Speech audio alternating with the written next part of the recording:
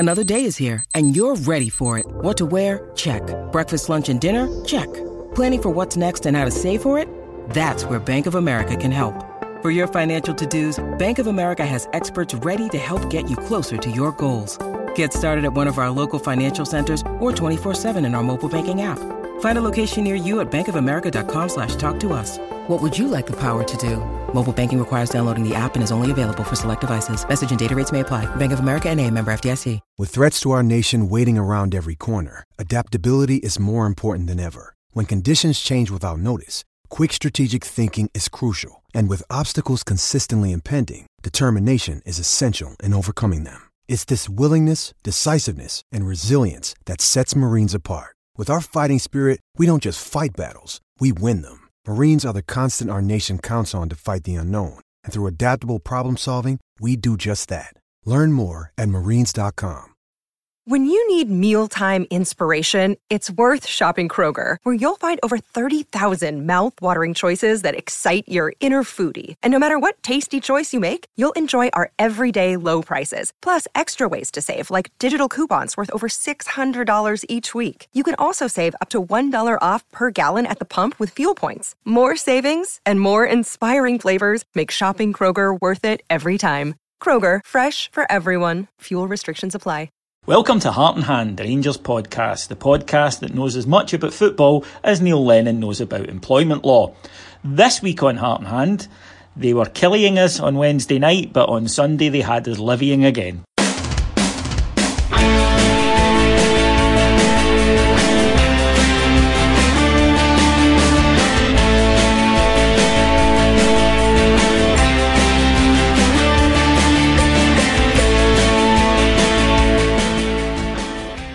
So welcome to Heart and Hand, the Rangers podcast. My name's David Edgar. I'm your host as always, and joining me this week are two of the finest of the Heart and Hand team, two senior operating officers. First of all, the inestimable Mr. Ian Hogg.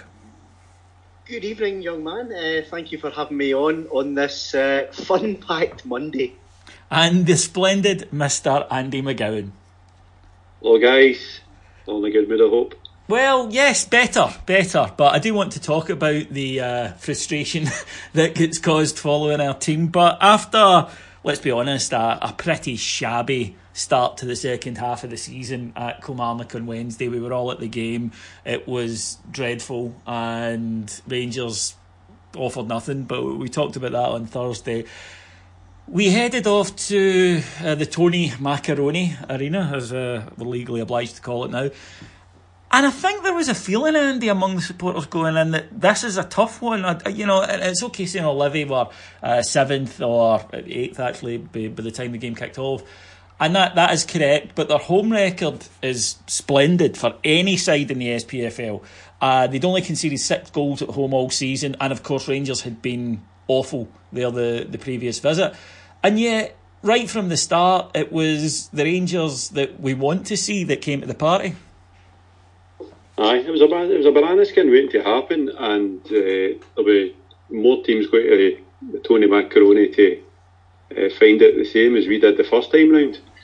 But they're physical. We know what you're going to get. You have to win the physical battle first and foremost, and I thought we did that really well for the first kick of the ball, and that allowed us eventually to enforce the game. But it was if we lost that yesterday, if we dropped any points yesterday, that would have been a disaster, real disaster. So it was done if we lost yesterday. In all fairness, it really was, and I don't say it lightly, but if we lost yesterday, it was done. I don't think that's too far for the truth, even for an optimist like me. Yeah, 9 points would have been... You basically then gone into both Old Firm games needing to win and also not being able to drop another point. Also, it would have just been huge. But you're right, it was a really decent display, Hoggy. Right from the start, there was a lot to talk about. The team news came out and Rangers had, if you like, gone back to the 4-3-3, gone back to the midfield that served us so well against Celtic on December the 29th. Borna Barisic came back in as well, Daniel Candeias. And at the back, the lesser spotted Niko Katic came back, although Joe Worrell did retain his place after Wednesday's horror show. I have to say that the 4 guys who came into the side, Barisic, Candeias, Ross McCrory in particular, and Niko Katic. I thought they all had excellent matches. Oh, they did. Candeias, you know exactly what you're going to get from him. It's going to be buzz bomb stuff, and it's going to be interaction with James Tavernier down the right-hand side. Talk about it long and hard, David, but I genuinely think that James Tavernier doesn't play well without Candeias because they're a unit. I know what you mean. I think you get a player and a half out of Candeias playing, because you get so much more from Tav when he's there. He just feels safe. It is safety blanket stuff, but he can play with confidence. Barisic came in and played very well, despite... I don't think he was the manager's best friend after Helsinki and his old beating the ground 55 times. But again, came in, he was solid enough. He delivered some cracking balls. Katic, I thought, did very well. Worrell, interestingly, took the leader's role. In my, I always talk about centre halves as a kind of 1 and 2 pairing. The one's always the leader, and Worrell's been led so far this season. And I thought it was really interesting that after Wednesday night and after such a high-profile mistake, he retained his place in the side, became the leader at the back, and actually him and Katic played very, very well together. And then you've got Ross McCrorie, and I left him to the end because I was really happy we went back to 4-3-3. I thought that they needed stretched because they typically play... Yes, 3 at the back, but their full-backs tuck in. They end up playing 5. And teams have got a choice. They can either go narrow against them and always play into the hands of Livingston, because although it's a kind of 5 at the back, they're quite a narrow team. Or you can play with width. But if you play with width, you've got to play with pace, urgency, intensity. And Ross McCrorie gave us all of that last night. He was up there, certainly in the top 3 for the man of the match, David. A lot to unpick there, but I would agree. I thought Ross McCrorie was brilliant again, and I think that's a string of excellent performances he's put together. And we've said it on here for a while, he's the only midfielder at the club who can do that job, but also the way he does it at pace, he does it quickly. Everything he does, he's not a hold on to the ball when he's won it, have a look around. He just gets the ball and he gives it, and we're on the attack. And that's when we look dangerous, Andy, because, to use a kind of modern wanky term, in the transition is when the defence isn't set and guys like Tav or Candeias or Kent can get in behind them. Whereas I think some of our other midfielders, if they win the ball, which they do and they're good at it, they tend to not give it quite as quickly as Ross McCrorie does, and that allows the opposition to funnel back, and then a lot of the time we've got to do that turn round and it ends up with the centre halves, and we've seen it game after game, unfortunately. But when McCrorie's in the side, he goes looking for it, he loves a tackle, he wins the ball, and he gets us on the move again before the team's got time to set back up. And in the first half in particular, especially with headers, Rangers were making plenty of chances. I mean, we made more in the first 20 minutes yesterday than we did the last trip to Livingston, I thought. Aye.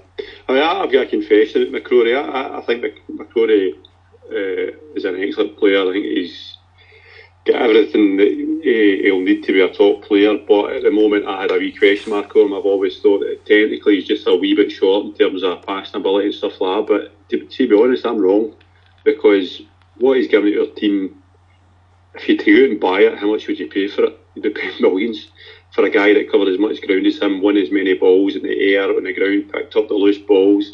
He allowed Jack and the rest of the team to go about their business. And he done it against Celtic as well. It was a very similar kind of performance. And it might be that when the rougher and tougher the game gets and the more up and at him it is, the better it suits him, because that's his attributes, getting stuck in, winning balls in the air and retrieving the ball and playing it simple. So, McCrorie was excellent. I think he's playing himself in a position where he can be far off one of the first 11 all the time. I mean, he's even in the periphery for most of the season by virtue of his youth and a kind of tendency to protect him a wee bit. But I tell you what, I think he makes the team complete. He is the kind of missing part of the jigsaw that allows Arfield and even Jack to add a wee bit more to the game and get on with their game. So McCrorie was superb yesterday. Amongst many, I've got to say, I agree with what you've said already about Barisic and so forth. Katic, I thought, was superb as well.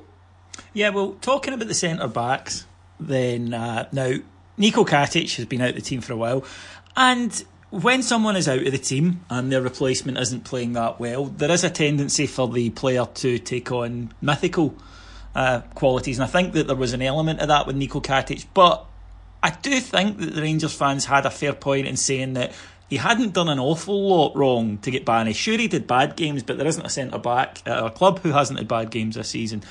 And he got called back into the team yesterday, and I just thought Hoggy kept it simple. He didn't try to do stuff. There was a moment in the 66th minute which summed it up for me, which is Livy were attacking down the side. He ran out to cover it. Livy player's running towards the ball, and another Livy player cuts inside so that if he gets to the ball, his teammate gets the ball, he's free. Katic looks at that, sees it, and just nods it straight out of play, runs back and gets in position. And I thought, hallelujah, that's exactly what we've been missing. Somebody that realises, play football when we can, but see if we can't, don't lose a goal. Did you notice where he nodded it though? In 66 minutes, there's a gap between the end of the main stand at Livy and the kind of, let's call it the forest end if you like, or the college end. There's a gap there, and he stuck it right into the gap to allow and whether it was meant or not, no idea, but let's give him the benefit of the doubt, because it allowed everyone to just get back into position. It was simple and it was safe, but it was safe in a good way, not a Wednesday night way when everyone was too safe and we didn't offer anything. He came in and he's obviously just been told, like, confidence, it's all about confidence, it's about safety first, it's about doing your job. Defenders defend, closing the title. Defenders defend, and he did that, I thought, superbly well last night. As I say, marshalled by Worrell, because Worrell alongside never stopped talking to him.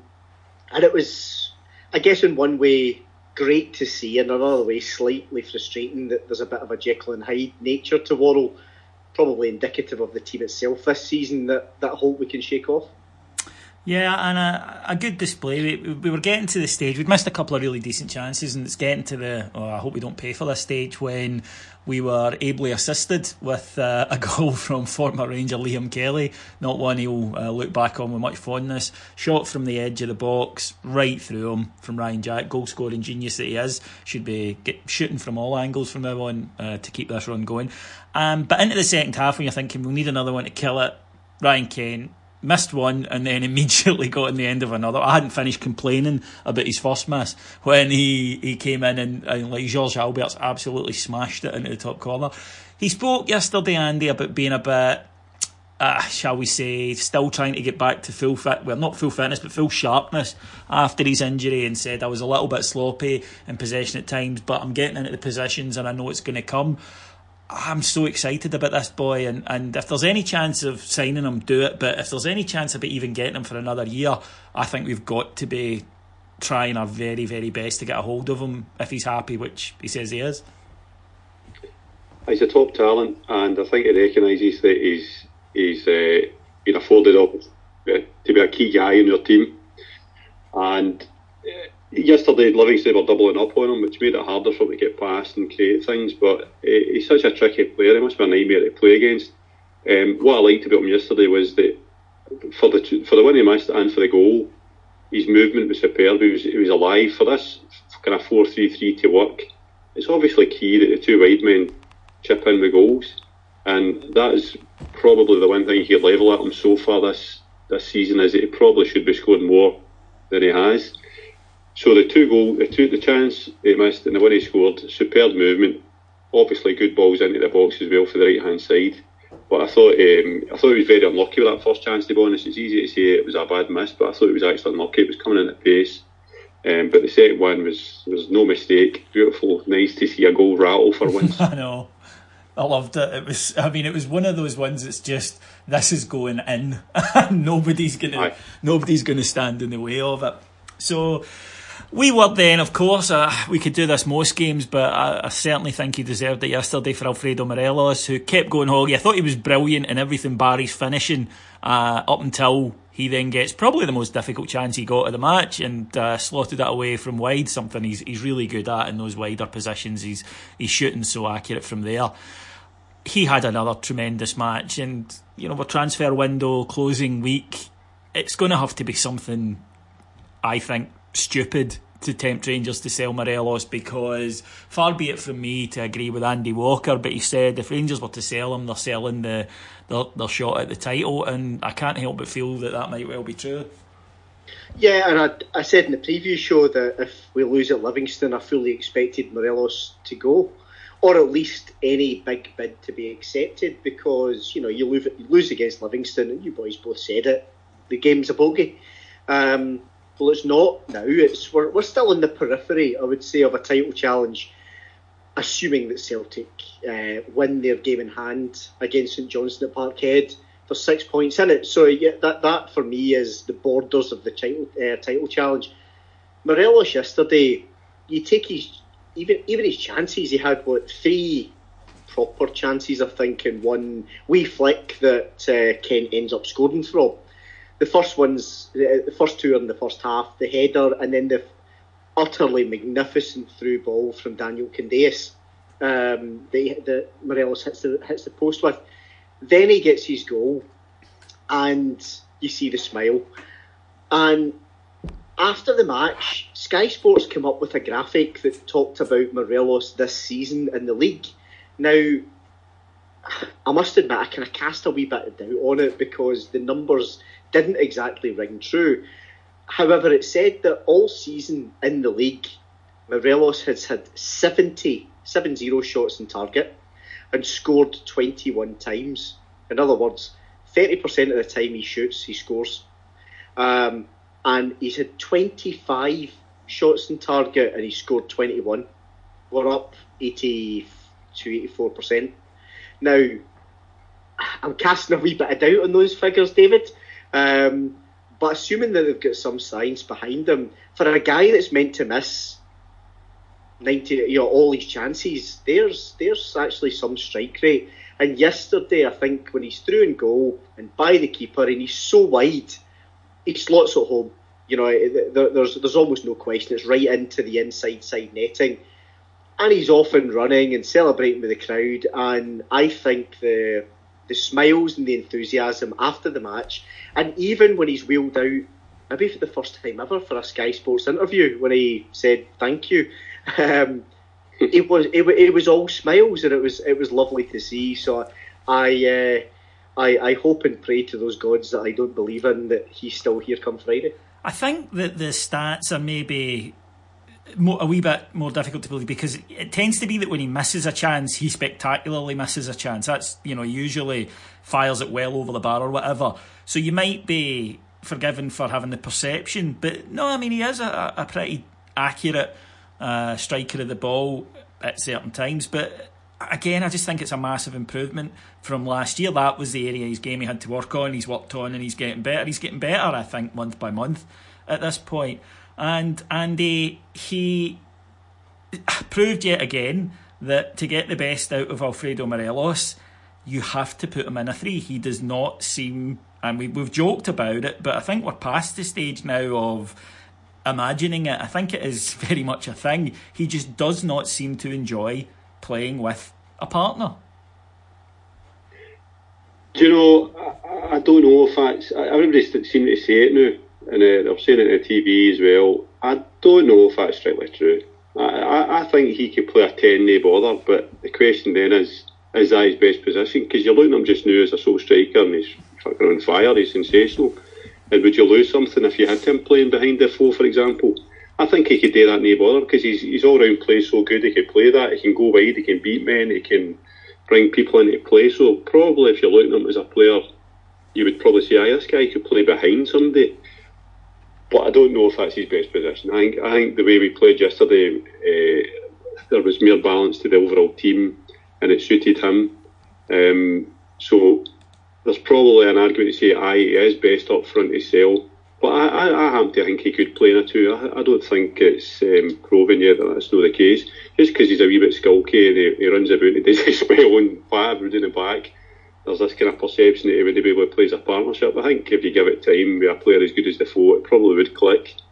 Problem is, we've not really got time to start experimenting in that manner, because the chances are something going wrong are just too great, or the kind of consequences are just too great.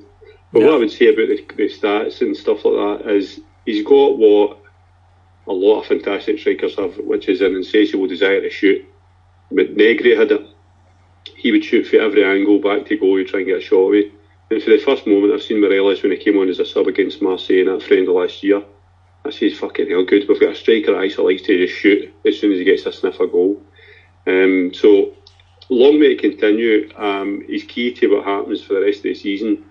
I'm very interested to see if we got a blockbuster bid, what we would do, because it would take massive balls to turn down a 15 or 20 million pound bid for any player. But I would like to think that we've got something as a backup in case that happens, because it would be negligence to think that if something comes in the last day that we cannot refuse as a club financially, that we're left high and dry without at least an attempt to replace him.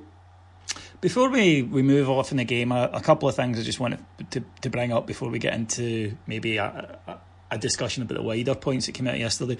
Firstly, Daniel Candeias, we all kind of mentioned him, but I just wanted to big him up a little bit. I thought he was sensational yesterday. I mean, just everything about him. And that pass that you mentioned, Hoggy, if that was a player in England or Spain, we'd have seen it from multiple angles several times. It was incredible.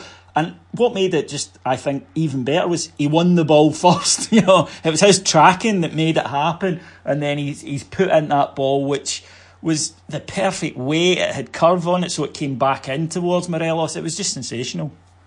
And I think that's the whole tracking back and tackling back. I think that's what Candeias has really, really added to his game this season.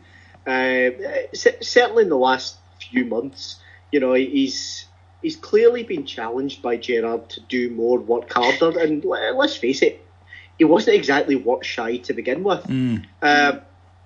And at times you could be forgiven in the game the 29th against Celtic for, you know, thinking it was Forrest Gump in the park, because he was chasing absolutely everything.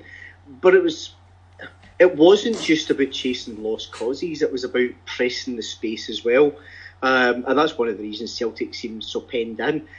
Yesterday he was doing the same, but he was winning the ball. And then he's got that speed of thought that, you know, you and I get frustrated at times about his final ball. And it seems to, more often than not this season, hit the first man, when maybe last season it didn't. But that was inch perfect, to the point, you know, Morelos could actually take it first time. That's how good a ball it was. And, you know, Morelos thinks he's stuck it in the corner. I think he's wheeling away because he thinks it's in, and he should have scored. But let's chalk it up to it was a bit unfortunate. It was just sensational pass from the guy. And if we're playing 4-3-3, he's got to play for me, David. And you know, even if we're playing, say, that diamond formation against Kilmarnock the other night, when Kilmarnock are going to play with width, they're going to try and break away, bully in the midfield, and then break away with width and pace. We so badly missed that kind of buzz bomb, Forrest Gump style against them, because they were able to break time and time again and kind of pull us apart a wee bit. I've never seen that film. Have you not? No, never seen it before. I didn't fancy it. It seems, from what I can gather about it, Tom Hanks plays what's the correct term these days? A learning difficulties person, and runs about a bit. It kind of just struck me as like watching some of our forwards from the last few years over and over again. Yeah, I wouldn't. I maybe wouldn't go out of your way to watch it. You know, think. Nah, do you know? I'm not even going to say it, because this one's not in Patreon and I'll get in trouble. Yeah, probably best to move on from that. It was that era where Tom Hanks could have videoed himself having a wank and he'd have got an Oscar for it. So I think that was kind of off-putting to me as well. But anyway, moving on. Hoggy mentioned it there, Andy, which the formation. Now, we were rubbish when we tried this diamond against Kilmarnock, and we were very good when we went back to the 4-3-3 yesterday. So for quite a lot of fans, it's, well, there you go, that's our system, let's not deviate from it. On the other hand, and I kind of lean towards this camp, I've seen us be rotten this season a good few times playing 4-3-3. So the idea that it should never be tampered with, I don't know if I agree with. There have been games where it clearly hasn't worked, and I'm a great believer that sides, unless they're exceptional, should be tactically fluent, because you need to be able to give the opponent something difficult to think about or different to think about. And I go back to the 2 Aberdeen matches at Ibrox and in the League Cup semi-final, where we, for 2 matches, tried essentially the same thing and they just batted it away. And it would have been nice to have, if you like, a plan B. And I think that we've moaned a lot about that, and then when we try it, we go, oh, it's shite, get back to what we know. I don't necessarily think I'd be abandoning any other ideas or formations, but I do get the criticism that maybe Rugby Park, first game back, wasn't the place to try it, especially with two players who clearly weren't match fit yet, and that it maybe wasn't so much the system is rotten as this wasn't the place to start working on it. Yeah, no, I agree completely about the fluency of formation, stuff like that. We've got the players that we should be able to play a couple of formations, and if I was to level one criticism of Gerrard and his team since they came, is just exactly what you've said. They've not actually tried different things often enough, and there was actually a kind of school of thought that we're becoming too predictable. I mean, we talked about Murty, and Murty would play the same way all the time with the same players and all the rest of it, and you kind of knew exactly what was going to happen. It was getting a wee bit like that with this squad, because we knew we were always going to play 4-3-3, and I think most opposition managers would have had a very, very good idea of how to set up against us, because they would have known how we were going to set up. I was disappointed after the Motherwell draw early in the season when we started with 3 at the back and we tried Lafferty and Morelos. I was disappointed that we completely abandoned that. I'm not saying we played well that day, we didn't, but I think with a wee bit of luck and I think Goldson slipped for a goal and stuff like that. I think with a wee bit of luck we could have persevered that game and won with the 3 at the back, but for some reason we've never seen it again. I would like a team, ideally, that can switch during a game from a 4-3-3 to a 3 at the back to whatever. Because if we're being honest, that's what Celtic can do, and it changes games sometimes when you're really up against it, and those can be a difference between picking up 3 points, picking up 1 point, or not getting anything at all. And I think we have got the players that should be able to do that. Now, it's easier said than done, because you've got to be well drilled and your players have got to know exactly what they're doing and where they are. And I think the Candeias Tavernier thing is kind of critical, because it's probably the best thing about our team is the combination doing the right between Tavernier and Candeias. And a lot of these formation changes, you lose that. You certainly lose it when you go to the diamond.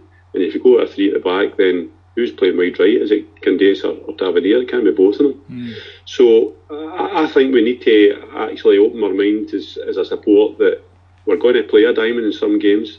It might be different and it might be less dynamic as to what we're used to when we've got Kent and Candeias on the wings. But we've got to be able to have solutions to games that are not going our way, or to teams that are maybe well drilled and we're not getting to break them down. I think the Kilmarnock game, with hindsight, it was the wrong thing to do with hindsight, but I think the fact with Davis into the disposal, I don't think there's many Rangers fans disappointed to see them in the starting 11. But again, the Kilmarnock game, we gifted them. So it's not as you say the formation was wrong, it was just that actually we never responded as a team, and I think a couple of players never stepped up to the mark when they should have. So it's not always doing the formation. I think Gerrard said after that game we should be winning here, and I think what he was mainly saying was we should be winning here, whether we're playing 4-3-3, 4-2 or whatever. We had the players to do it, and it was just doing the mentality and application. So I would like to see us try something different now and again. Again, I go back to the problem we've got is there's no margin for error here now. No. And if you go back and you try a diamond, for example, away at Hamilton or something, I don't know, and it doesn't go to plan, and we get damaged, then we're in for pelters. Hoggy, I think that for me what it is that the team itself are comfortable in this 4-3-3, and we can see who plays and the partnerships and whatnot, and it will take a little bit of time to adapt to a new formation. But there have been matches where we've just had no threat whatsoever and we've been reduced to just trying the same thing time after time. Partially, though, it's because in those matches, I think the team retreats into its shell mentally, and you don't see first-time passing, you don't see people taking on a man. It becomes very pedestrian and very predictable, and that's what happened at Rugby Park. Now, we could have been 4-3-3, but if we were 4-3-3 and the game went exactly the same way, although clearly it wouldn't, but bear with me, the same thing would have happened because the players went into their shell and stopped doing the things they're good at. Well, yeah, certainly some players tend to do that. What I'd suggest is going 3-5-2 at Motherwell seemed odd at the time because the team will have had almost no time to work on it whatsoever. And, we hardly had a free week throughout the first half of the season. So Andy's right, it takes drill time. Even moving to a diamond formation takes drill time. What we'll find in the second half of the season is there's more drill time. We're out of Europe, that's fine. So once we get, I think, this midweek in the Aberdeen game out of the way, we'll have, hopefully, some more spare time in our hands that we can try this stuff. We can learn on the training field and learn to adapt to each other. I think the whole retreating into shell thing, I'm going to come back to Ross McCrory, David, and it's, again, 2020 hindsight because he didn't play against Kilmarnock. But if I like Andy, underplayed Ross McCrory's role. I thought he was always quite... it was an element of youthful exuberance.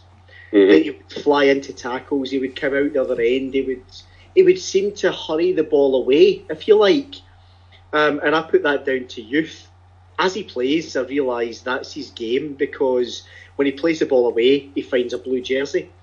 And I noticed watched him specifically against Livingston for that. He wins the ball, he comes out and he unloads it really quickly, usually forward, and always to a guy in a blue top, or yesterday a white top. That's why I think he becomes a mainstay of the team going forward, irrespective of the formation. You know, he's your defensive midfielder in a 4-3-3. He's your, defensive head of the diamond, if you like, in a 4-4-2. It's about the players, and it's about the players' mentality, and you're absolutely spot on. Too often last season, under Pedro and then under Murty, and this season under Steven Gerrard, the players have had, they haven't not wanted the ball, but I think Wednesday night really, really highlighted it for me what hiding means for this team. It's safety first. It's get the ball. It's slow the play down. It's a sideways passing that's not making a mistake going forward, and that's as ineffective as not wanting the ball. So if we cut that out, and we have to play the right players to cut that out, and as I say, guys like Ross McCrory, probably Daniel Candeias, I don't think let that happen, because Wednesday night was case in point for me. Ryan Jack, who I think has done pretty well since he came back from injury, 2 goals, especially yesterday's absolute thunderbolt strike. But he's all of a sudden, with Ross McCrory there, he's playing slightly further forward. Who knew Ryan Jack can pass the ball forward? And he is, and he's getting to the front man, and he's helping to link the play. When maybe Arfield was a wee bit quieter yesterday, Ryan Jack was stepping into the breach. That's all to do with the right players in the right positions at the right time.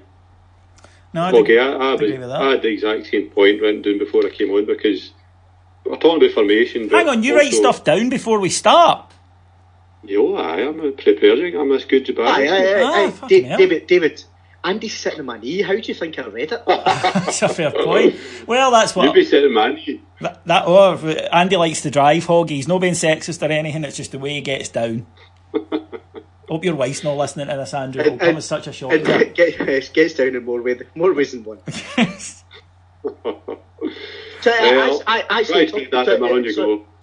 Homoerotic flirting aside, what was your point, Andy? Andy, talking of which, before you come on to that, I had a key question about yesterday, because we won yesterday. What was the Andy McGowan bingo bus like back to Clickmanisher? Did you do? Was it hookers and coke and bevy, or was it cribbage? I had Coke, but it was Diet Coke. Well, I actually have I have a question for the bus convener too, Andy, which is yesterday we saw after the third goal, quite a few fans spilled onto the track to celebrate with Alfredo Morelos, and of course we got the usual fanny holding from those in the media, which is best ignored. We know that they're going to look for anything to have a go at Rangers, so it's a bit pointless. But I did notice that there was quite a lot of criticism from Rangers fans online and on social media as well. And the two school of thoughts that emerged were, it's fine, it's harmless, it's just a bit of fun, it's just the lads enjoying themselves, loosen up. And then the other school of thought seemed to be, look, I get it for last minute winners or Old Firm or whatever, but the third goal against Livy in a 3-0 win, it seems a bit trying too hard and a wee bit trying to be zany and look at us, we're ultras. Now, you run a bus where fun isn't allowed. What's your view on it? Obviously, you would tell any member of your bus that if they got involved in anything like this, they wouldn't be getting home. But you, I mean, you're at every single game. What's your thoughts on it? The God's honest truth was, I thought it was hilarious. I thought when Morelos got mobbed yesterday, I was laughing. I thought it was really, really funny. The bigger problem is that what you've got to remember, a football support, I'm not just talking about Rangers, I'm talking about a football support is essentially a classroom, and if you give the naughty boys an inch, they'll take a mile. Now, I think what they noticed yesterday at Livingston was that, fuck, we can go on this pitch, nobody's going to do a thing. And also you're seeing now at the end of games, I think it happened at Helsinki friendly, and it happened yesterday, kids are being told, you know what, see if you sprint at the final whistle to your favourite player, you might get his shirt. So I've not really got a problem with it. I think it's all in good nature. I don't think there's anything bad about what we're doing there. But I think if I'm a security man at Rangers, I'm going to say, fuck it, we need to get a grip of this. It'll be the same at every away ground. There'll be Rangers fans getting on the pitch and celebrating with the players and getting their pictures on the Willie Vass website and everything else. So I thought it was good natured, it was well intentioned. I don't think there was any badness in it at all. I thought it was genuine. I think sometimes you've got to say that's good for football, to see football fans filling a ground and enjoying themselves and having moments of joy with a player. But at the same token, we've got to actually, you've got to make sure that there's no, it doesn't grow into something that's actually a pain in the fucking hole. And I think, David, I think that's a key point that I've got, Christ, I go back as far as bloody the Blue Order and beyond, and I've got no problems with what the guys did. It was fun. It was a bit of spontaneous action. Incidentally, Aberdeen did it a few weeks ago. It wasn't a problem then. It's only a problem yesterday. And for me, that's the issue. I don't have an issue with the guys doing it. It's, as you say, Andy, it's a bit of fun. And I couldn't give two hoots. Genuinely could not give two shits what the wider media or what other fans think of, especially other fans of other clubs, think of what we do. Don't care. What I do care about is the guys that go in the pitch and they're having a laugh. As the narrative increases from the media and the chattering classes in Scotland, someone's going to get lifted for simply being on the park celebrating. Oh yeah, I think that's the next step. The fact that it's now been discussed, if you like, they will just randomly lift a lot of people who've done it. And as you say, it's mainly young guys who've had a bevy, bit of a laugh, their pal dares them to do it, and it gets done. And the sensible thing is just to usher them back into the stand. But because people are starting to whine about it, guarantee in a few weeks a directive will go out. The next Rangers fans that does it, lift them, don't care if, or lift them randomly, don't care if there's hundreds of them doing it. And yeah, I'm the same, and you end up getting a fine and a banning order and the club take your season ticket, and that's really unfortunate if you think for what the crime in inverted commas is. Yeah, and that's my fear, that we've got good, honest guys that are going to see our team and vocally backing our team for 90 minutes, do something daft, get lifted and get a banning order. I mean, the any punishment like that does not fit the crime. Absolutely not. all I'd say to folk who are on the party is like, just watch what you're doing in future, because it's no worth being the martyr for simply just being on the park. So just watch your backs. Yeah, I find it difficult to criticise the young team for much, because I'm an old fart, and I know that if I'd have been their age and someone my age was telling me what to do and what not to do, I would have told them to fuck off. So I always think my opinion is not wanted, so I tend to just keep it to myself. I can see both sides in it, in all fairness. I do get it when it's a spontaneous rush of emotion. I think, there are certain goals that it's totally understandable, and certain ones where, keep the heat. But it's down to the individual, and just as Hoggy says, just watch, because we don't want anybody losing their season ticket or ability to go and follow Rangers because of it. So, moving on, then, we have a trip to Cowdenbeath on Wednesday, to the land of the stock cars.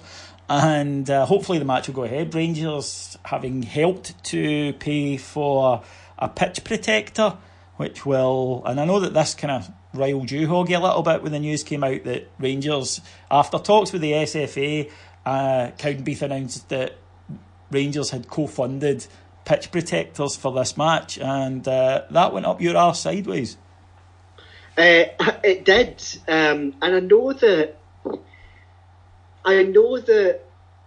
it was maybe tongue-in-cheek from Donald Finlay when he was talking about Jimmy Bell being there and all the rest of it, but the implication was, and certain parts of the media took it to be, that Rangers wanted the game postponed.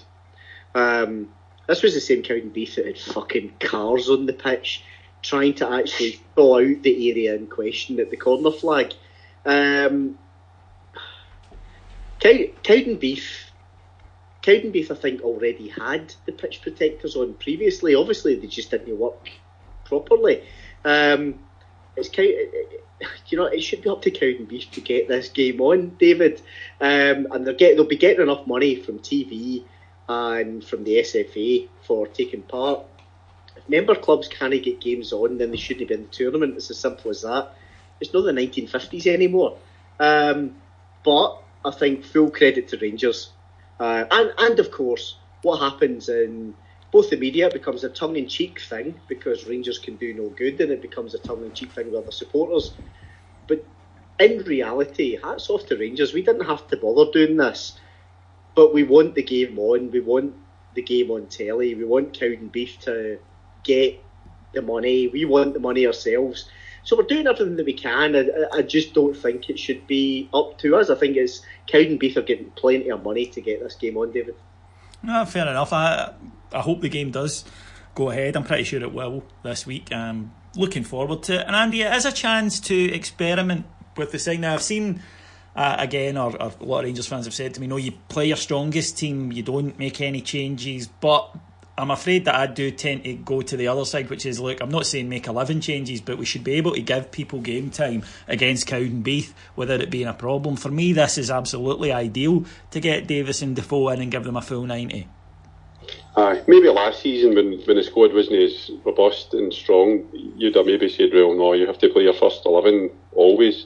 But now we've got a lot more strength and depth, and you could change a number of positions and really don't have any qualms about it, especially against Cowdenbeath. So I do expect a wee bit of rotation.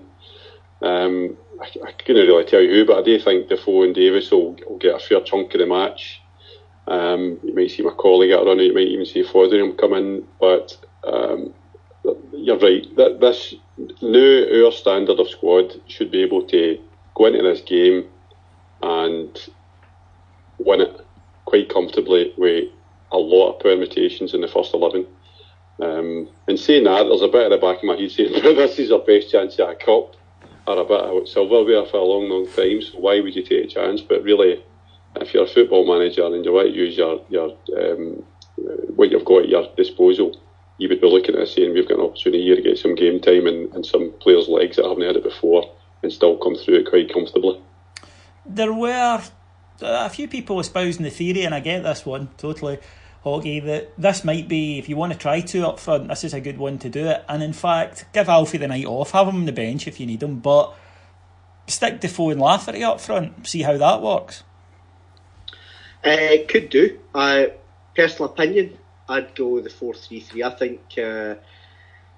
think Cowden Beath will look to keep it really tight, try to keep it solid down the spine. Therefore, we should be using some width to try and unpick it. Absolutely go 4-4-2 later on in the match. Hopefully, we've got it sewn up. If not, then we've got bigger problems than 4-3-3 versus 4-4-2, David. But it should be a night, and absolutely you want to get through and all the rest of it. But you look at our squad, we're saying we can play, compared to yesterday anyway, so-called fringe players like Jermaine Defoe with the thick end of 50 caps and 25 goals for England. It's not a bad squad player. Bring him in, bring Macaulay in, bring Flanagan in, Fotheringham in. McCrory's injured anyway. Get Halliday as a defensive midfielder. Get these guys in there to say, look, go prove yourself. Go prove yourself and do the job. And yes, have the bench with Morelos and whomever else. Stick Lafferty out on the left. Bring Kent on later on. Bottom line is, go out and win. But I do think this is the type of game. This game, and actually Saturday coming up against St Mirren, you need to be utilising the squad to keep it nice and fresh, but also to keep those players hungry. Because as wanky as it sounds, if you're not using the squad or there's no pathway into the starting 11 in games like this, then folk will get seriously disillusioned, David. Now, normally we would turn to our section here, Heartsman of the Week, or Total Heartsman rather, where we look around to see people, primarily in football, who done or said something so stupid that it could have came from the mouth of the former Celtic and Wales striker. But this week it's a walkover victory for our old friend, and I think I'm probably accurate in saying erstwhile Hibernian manager Neil Lennon, with the news that he has been suspended, unfortunately not from a great height, but bear with me, from the club, along with his assistant Shane McGowan. And this is due to a bust-up with the players, including, or primarily, they are quite highly rated, I thought, striker Florian Kamberi. And after an altercation, he was sent home suspended. Formal letters have gone out. The process is underway. I think, having been on both sides of the table during a process like this, it generally ends up with your P45. So, Andy, when you heard this news, and let's put aside football rivalry for a minute, did you laugh or laugh really hard? Do you know what? Lennon deserves some credit as a football manager, because boo! Andy's boss is shite. Where did you find this guy? I've no fucking idea. It's Sarah I feel sorry for. Right, finish for fuck's sake. Bring back to Landy McGowan. What I was going to say is, if anybody follows me on Twitter, you know I'm quite critical of teams like Livingston and Motherwell because of the way they play football. I think it's backward and it doesn't do Scottish football any good. And I don't think you could level at Lennon's teams. They've always tried to play football and it's quite attacking, and you can't say that he doesn't like to win. He's an absolute cretin of a man, but as a football manager, I always had a kind of grudging respect for him to a point. However, I think what's happened at Hibs was always inevitable, because he has been backed, but he would have you believe that it hasn't been backed. And I think that the press in Scotland, and the fact that nobody even whispered that he might be under pressure after a fucking shit run of results, seeing Hibs in the bottom six, the fact you never read anything about, question marks about Lennon, tells you the story of how Lennon operates in Scotland. He has a wee cabal of journalists who are his pals, and they will ignore the truth. They will ignore the body of evidence that we now have for this guy. He will never ever take any responsibility or any blame, or even the slightest sliver of blame for anything whatsoever.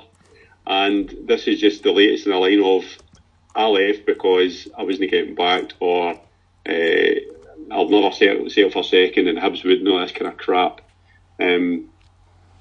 don't know where he goes for here. Where does he go for here? Because he's not going to go back down to England. Would he get another job in Scotland? I don't know if he would, because it's just there's too much evidence now that there's something not quite right with Neil Lennon. It's no what everybody tells us in the press, that he's a misunderstood guy and he's got problems and he's victimised. It's a lot of shite. It's him. Yeah, I think I would agree with all of that. And the big point, Hoggy, that he's spot on about, we've already seen people rushing to his defence. I genuinely, if certain countries had been as well defended as Neil Lennon is in the late 1930s, then Hitler would have been stopped before he got out of the Rhineland. But they immediately rushed to his defence, and as Andy says, misunderstood, great guy, wonderful. It's not him, it's all of you who are wrong. But again, that's another club who seem to be quite happy to let an on the surface successful manager go. I think that kind of suggests something to you about what sort of effect he has on people. And he's not the first football manager to do it. We've seen it with other more successful, higher profile managers. But you can only run a chaotic organisation like that for so long before people just get tired of it. Yeah, there's a certain sports writer at one of the Red Tops rushed to his defence yesterday morning, Sunday, and republished the article of when Neil Lennon decided to leave Celtic. And I said on Twitter, here it comes. The story hasn't unfolded yet. It's only rumours at the minute. And here we are. It's a drinking buddy, and let's face it, it is a drinking buddy rushing to his defence. And it continued today, outlining it's everyone else's fault except Neil's. I know Neil has mood swings, but you know what? It's got to be Hibs' fault. If the rumours are true, and we're not going to talk about those rumours on here because they are simply rumours. You've only got to go onto social media to see what those rumours are. But David, today I made a couple of calls with one or two folk that I've told you about previously in the east of the country, and those rumours might be more accurate than some Red Top writers might believe. So, at the end of the day, Neil Lennon has got a history of, let's face it, violence, temperament, of anger towards those of the opposite sex, and that's well documented, that history. And to immediately rush to his defence, and in the same article say Neil really hates it when you say he brings it on himself. Well, sometimes he actually might, and sometimes he might have to take responsibility for it. So where does he go from here? My money would be on Aberdeen, David. Well, where does he go from here? My answer is I don't give a fuck so long as it's far away. Okay, folks, thank you very, very much for joining us this week. We'll be back on Thursday with Heart and Hand Extra to go over the Cowdenbeath match and look ahead to St Mirren at Ibrox on Saturday. Will be great to get back, first time in over a month, so very much looking forward to that. If you're coming along to Ibrox on Friday night though to see us in our live show with Kevin Thompson, we look forward to seeing you. The doors are open at 7, we'll be on at 8 and probably off stage for about 11:15 to make your plans that way. But if you want to stay on, the bar will be open till 12. We're very much looking forward to it. If you want to hear even more from us, then just visit us on Patreon, patreon.com/Heart and Hand, where you'll get up to 5 shows every single day on everything from Rangers history to current players to player profiles to managers to game by game breakdowns of season to classic matches. Also all football across the world. We cover English, Spanish, Italian, you name it, we cover it. So come along, it's only $1.99 per month, you will enjoy it, and cheaper than Netflix and much more staunch, can't say more than that. Thank you to our executive producers in London, Mr Mike Lee and Mr Paul Myers, and to my guest this evening, the wonderful Mr Ian Hogg. Pleasure as always. I can't believe McGowan loves Lennon. I can't believe it either. He's it's a shocker. And aye, Barbara, fucking twist. You think I'm Chris Bett? You think I'm going to sit and take this? And I'd like to thank my other guest because the bells are ringing out for Andy Shane McGowan.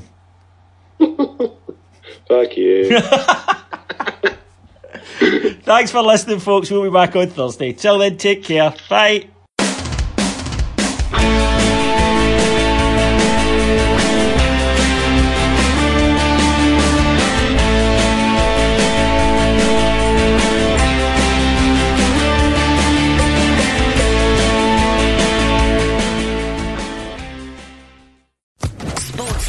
Podcast Network. Step into the world of power, loyalty, and luck. I'm gonna make him an offer he can't refuse. With family, cannolis, and spins mean everything. Now, you wanna get mixed up in the family business. Introducing The Godfather at ChumbaCasino.com. Test your luck in the shadowy world of The Godfather slot. Someday, I will call upon you to do a service for me. Play The Godfather, now at ChumbaCasino.com. Welcome to the family. No purchase necessary. VGW Group. Void where prohibited by law. 18+. Terms and conditions apply.